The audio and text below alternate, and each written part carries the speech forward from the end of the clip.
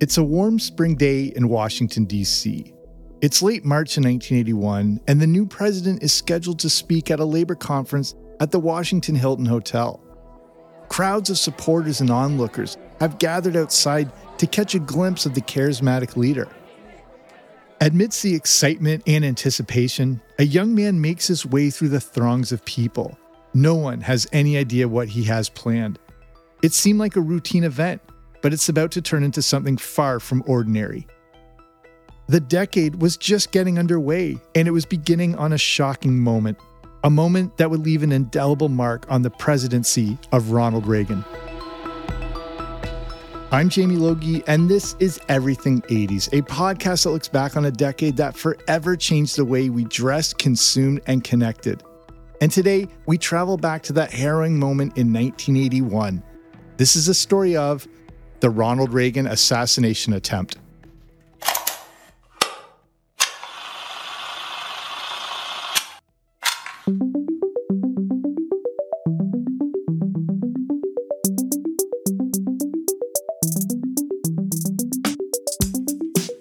I was only around 4 or 5 years old when this took place. I don't have any memory of it, and not surprisingly, it was never mentioned to me at the time. But I can distinctly remember seeing a news report on this years later. I couldn't believe something like this had taken place. And we need to start this with the man himself. Ronald Reagan, the actor, had successfully parlayed a career in film into politics. He began to support presidential candidates like Eisenhower and Richard Nixon. In 1966, he ran for governor of California, which he won. Reagan then set his eyes on the presidency, which makes sense because he was an actor and the president needed to look good on television. Going into the election of 1980, it was Reagan versus Jimmy Carter, with Reagan eventually winning by a substantial margin. Reagan was sworn in on January 30th, 1981, but just a few months later, with his presidency only just beginning, everything almost came to a horrific and tragic ending. On March 30th, 1981, Reagan was at the Hilton Hotel in D.C., just 2 miles from the White House. Reagan had been talking to about 5,000 members of the AFL-CIO trade union. Presidents had been coming to the Hilton for years, and this was a pretty routine trip. At 2:27 p.m., Reagan and his Secret Service exit the hotel to a crowd of onlookers, hoping to catch a glimpse of the new president. As the group walks towards Reagan's limousine, 6 shots rang out. Immediate panic obviously sets in, and we see how lightning fast Secret Service personnel truly are, as in an instant, the attacker is swarmed and Reagan is rushed into the limo, which immediately peels away. This all seemed to happen in an instant. But what exactly happened? Was the president okay? Who did this? In real time, from the moment the first shot rang out to when the limo pulled away was only about 10 seconds, but it felt like a lifetime, and a lot happened over those 10 seconds. The first shot had hit Press Secretary Jim Brady. The next one hit a police officer who was watching the presidential group make its way to the limo. This opened up a path to the president, who was already being surrounded and protected by his Secret Service. One of those Secret Service members is Jerry Parr, the lead agent. In less than a second after hearing the first shot, Parr grabs the president and pushes him towards the car, while another Secret Service agent, Tim McCarthy, actually jumps in front of the president. He dove into the line of fire, spreading his body out to protect Reagan. McCarthy, who was not supposed to be on duty that day, and with no bulletproof vest, gets struck in the process, but no doubt helps to save the president's life. A truly incredible act. The reaction time of these professionals seems superhuman when you consider the 6 shots happened in 1.7 seconds. As Parr tells it in an interview with PBS, the Secret Service is trained so well that their muscle memory just takes over when they hear those sounds, and they react off of instinct. The second part of the Secret Service response after the initial reaction is to cover, and Parr covered and protected Reagan as they entered the car. Another one of those shots hits the armored window of the limo, and another one rings out as Reagan is pushed into the limo with the door slammed shut behind him. So, was the president okay? While the limo is speeding off, the president is inside hunched over.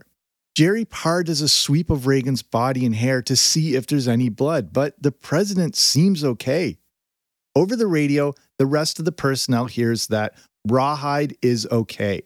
Rawhide was the code name for President Reagan. The plan is to return to Crown, which is another code name for the White House. While they're in the car, Reagan now seems to be in some pain. Had he broken a rib diving into the car or from Parr landing on top of him? Then he has some trouble breathing. There were also fears of a possible heart attack. But then Reagan starts coughing up blood. Something obviously isn't right. The plans are changed, and instead of the White House, the limo heads to George Washington University Hospital. A few moments ago, the president seemed okay. Now, Parr is calling for a stretcher as soon as they get there. This was actually a life and death decision to go to the hospital and not the White House. The instinct was to return to the safety of the White House compared to rushing into a hospital with minimal security. But the decision by Parr may have also ended up saving the president's life. Little does anyone know, but that sixth and final shot had ricocheted off the back of the limousine and hit Reagan in his side as he dove into the car. The first news reports come out, and word of the president being shot at starts to spread like wildfire. But no one is entirely sure what happened. There aren't cell phone videos circulating on social media, just a few vague reports. Collins, CBS News in New York. Shots have been fired at President Reagan, who had just concluded a speech in a Washington hotel to a union meeting. The White House says the president was not hit. My colleague Lem Tucker is on the scene. Lem, you're in Washington. I don't know where. More of the early news reports claim that Reagan had not been hit and had luckily escaped a serious situation. Whatever happened, it was still an attack on the president. And this was obviously incredibly serious. Every outlet is reporting on it, even if they weren't sure exactly what to report. Shots were fired, apparently at President Reagan as he was coming out of the Washington Hilton Hotel this afternoon. The president was not hit. He was pushed into his limousine and immediately taken away to safety. However, 3 persons were hit. We believe they are 2 Secret Service agents and the president's press secretary, James. This is also 1981, and the news just didn't spread as fast as it does today. In 1981, we didn't have the onslaught of media, and obviously social media, that we have now. The concept of 24-hour news was just in its infancy. The cable news network, or CNN, wasn't even a year old, and the concept of round-the-clock news seemed pretty ridiculous. It was the Reagan assassination attempt that helped in the establishment of the new cable news network, as they were able to stay with the story for 2 straight days. But information regarding the president was minimal. Even at the White House, they had been informed of the situation, but assured the president was all right. Back at George Washington Hospital, Reagan has been rushed in as he's starting to decline. But despite that, and with a deflated lung, Reagan actually walked in under his own power. Now in the hospital, Reagan's blood pressure has severely dropped. It occurs to everyone this is much more serious than they realized. Despite the harrowing condition, Reagan continues to be his affable self, cracking jokes with the staff. Meanwhile, his wife Nancy Reagan has rushed to the hospital, where he reportedly tells her, quote, "Honey, I forgot to duck." It turns out the bullet had gone through his side, careened off his ribs, and lodged just an inch from his heart. This is how close we were to a horrible tragedy. The president has to immediately go into surgery. But meanwhile, who did this? While the president was being protected and whisked away, the other Secret Service immediately captured and subdued the attacker. Who exactly was it, and why did they do this? Were they politically motivated or just violent? Well, the reasons were much more bizarre than anyone could have expected. Everything 80s will return after these messages. John Hinckley Jr. was born in 1955 in Oklahoma before moving to Dallas as a young kid. Growing up, his life seemed relatively normal. Hinckley went to college but eventually dropped out of school. He just didn't seem to have any direction in life. He had goals of becoming a songwriter, but grew up with emotional problems for which he was prescribed medication. But what drove him to this terrible act? If you grew up during this time period and remember all of this, you know it gets pretty bizarre. There's the idea that Hinckley may have been influenced by Mark David Chapman, who had just killed John Lennon a few months prior. But Hinckley had two primary obsessions, tied together in the movie Taxi Driver. The 1976 film starring Robert De Niro is about Travis Bickle, played by De Niro, who plans to assassinate a presidential candidate. Interestingly, the character of Travis Bickle was based on Arthur Bremer, who shot presidential candidate George Wallace in 1972. Hinckley becomes obsessed with the movie and begins to dress and act like the character of Bickle. But the second and primary obsession Hinckley had was with actor Jodie Foster, who also starred in Taxi Driver. Hinckley was infatuated with Foster and constantly stalked and tried to contact and speak to her. In Hinckley's mind, the only way to impress and get the attention of Jodie Foster was by assassinating a president. He had originally targeted President Jimmy Carter and even got relatively close to him.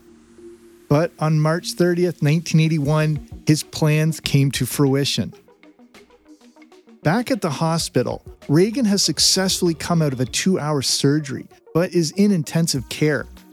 Everyone is now realizing how close this was to becoming a truly tragic event. As Reagan tells it in an interview with Larry King, he had lost nearly half the blood in his body, and the people in the hospital had thought they were going to lose him. After the official news gets out, everyone is in an obvious state of shock, remaining glued to their TVs. We were told then that the president had not been hit, apparently on the basis of the fact that people saw him being pushed into the car. Now the White House is saying, as you know, that he was hit, and that is the same report that we have, that it was in the left side of the chest and that his condition is stable. The 53rd Academy Awards are set to take place the night of March 30th, but get postponed after news of the attack spreads around the world. Interestingly, when the Oscars do take place on March 31st, Robert De Niro wins the Best Actor award for Raging Bull. And he was also nominated for an Academy Award for the role of Travis Bickle in Taxi Driver. Despite the harrowing ordeal, Reagan continues to govern. The hospital is turned into a makeshift White House, and the day after surgery, Reagan even signs a piece of legislation while in bed. Reagan apparently at first wasn't aware that anyone else had been injured and finds out all have made it out of surgery. But Jim Brady would, unfortunately, suffer permanent brain damage. Reagan eventually leaves the hospital on April 11th. The amazing thing through the entire ordeal is how well Ronald Reagan handled everything. From the moment he was rushed into hospital to the moment he left, he was still cracking jokes and kept the mood light. He even remarked how upset he was to be cut out of his expensive custom suit before going into surgery. When he got back to the White House, Reagan was still recuperating and wasn't able to go downstairs, so meetings were moved to his upper residence. He clearly felt weak for a while and felt the effects of the attack for years, but managed to continue his presidential duties. Some felt his recovery and ability to perform could take months or even years, but it was more like a few weeks. The trial of John Hinckley Jr. took place in 1982. Charged with 13 offenses, Hinckley was found not guilty by reasons of insanity. He was, however, confined to St. Elizabeth's Hospital in Washington for nearly 35 years. After the assassination attempt, Reagan's popularity soared, with approval ratings reaching nearly 70% in the months following the attack. Despite any political feelings, many people were inspired by the strength and resolve of the president after the almost tragic event. It was almost like he was living the heroic role of a character he would have played back in his film days.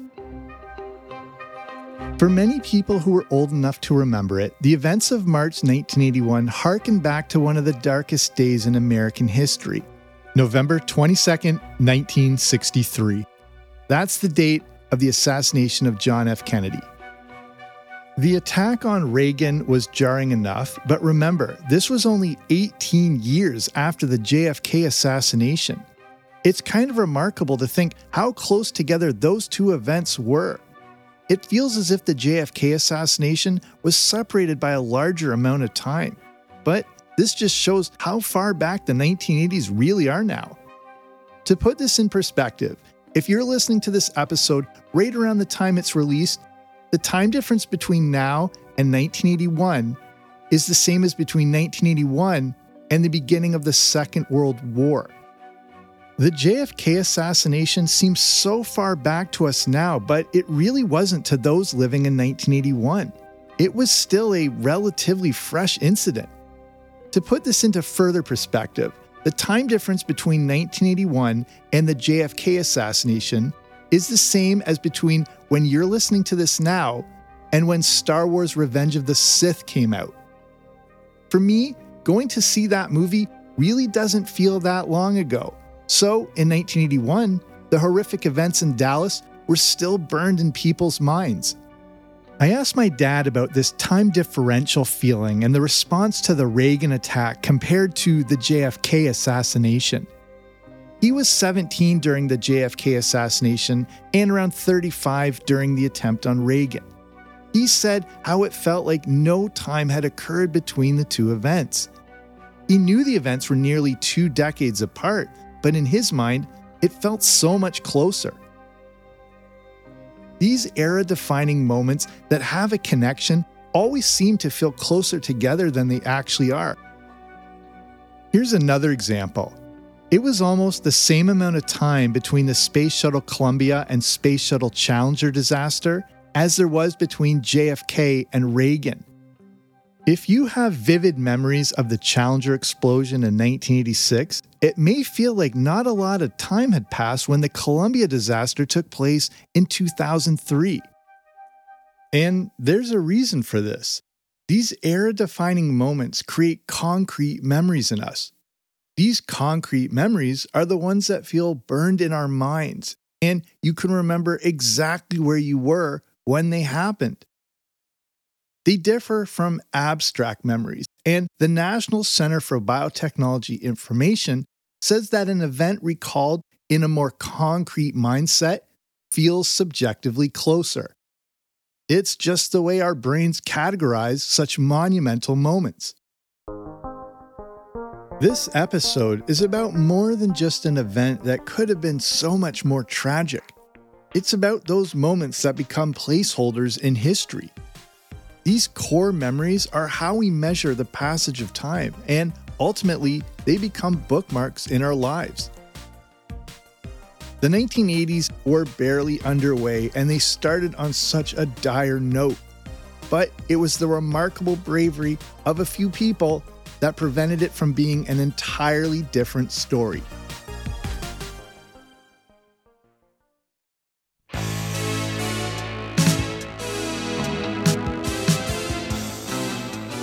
So that's our show. Thank you so much for listening. And if you're listening to this episode the day it's released, longtime listeners will know where this is going. It's almost exactly 42 years to the day of the Reagan assassination attempt. I swear this is yet another coincidence that happens with this show, in that so many monumental 1980s events seem to sync up perfectly with my release date. But if you like what you heard, why not fire up the flux capacitor and head back to my earlier episodes? Here are some other shows related to this one for further listening. Speaking of Reagan, I have a show all about Reaganomics, yuppies, and the crazy 1980s economy. And I spoke of CNN and cable TV earlier, and I have a recent episode all about the explosive growth of cable in the 80s. But besides those, there are a ton of other great topics to keep you going for a while. And make sure to subscribe wherever you're listening to this right now so new episodes are automatically delivered to your feed. It's free. That's the best price anything can be. And if you're in a position to help the show grow, you can consider becoming a part of patreon.com. That's the platform to get access to bonus audio content, including things like the Everything 80s Movie Review podcast. That's where I review the good, the bad, and the ugly of 1980s movies. So if you want to learn more, you can head over to patreon.com/80s. That's patreon.com/80s, or click on the link in the description. But thank you so much for listening and being here with me today. I know there are so many podcasts out there, so the fact you're spending your time on this one with me means the world. So I'm Jamie. This has been Everything 80s, but I'll be back soon with a new episode. Don't you dare miss it.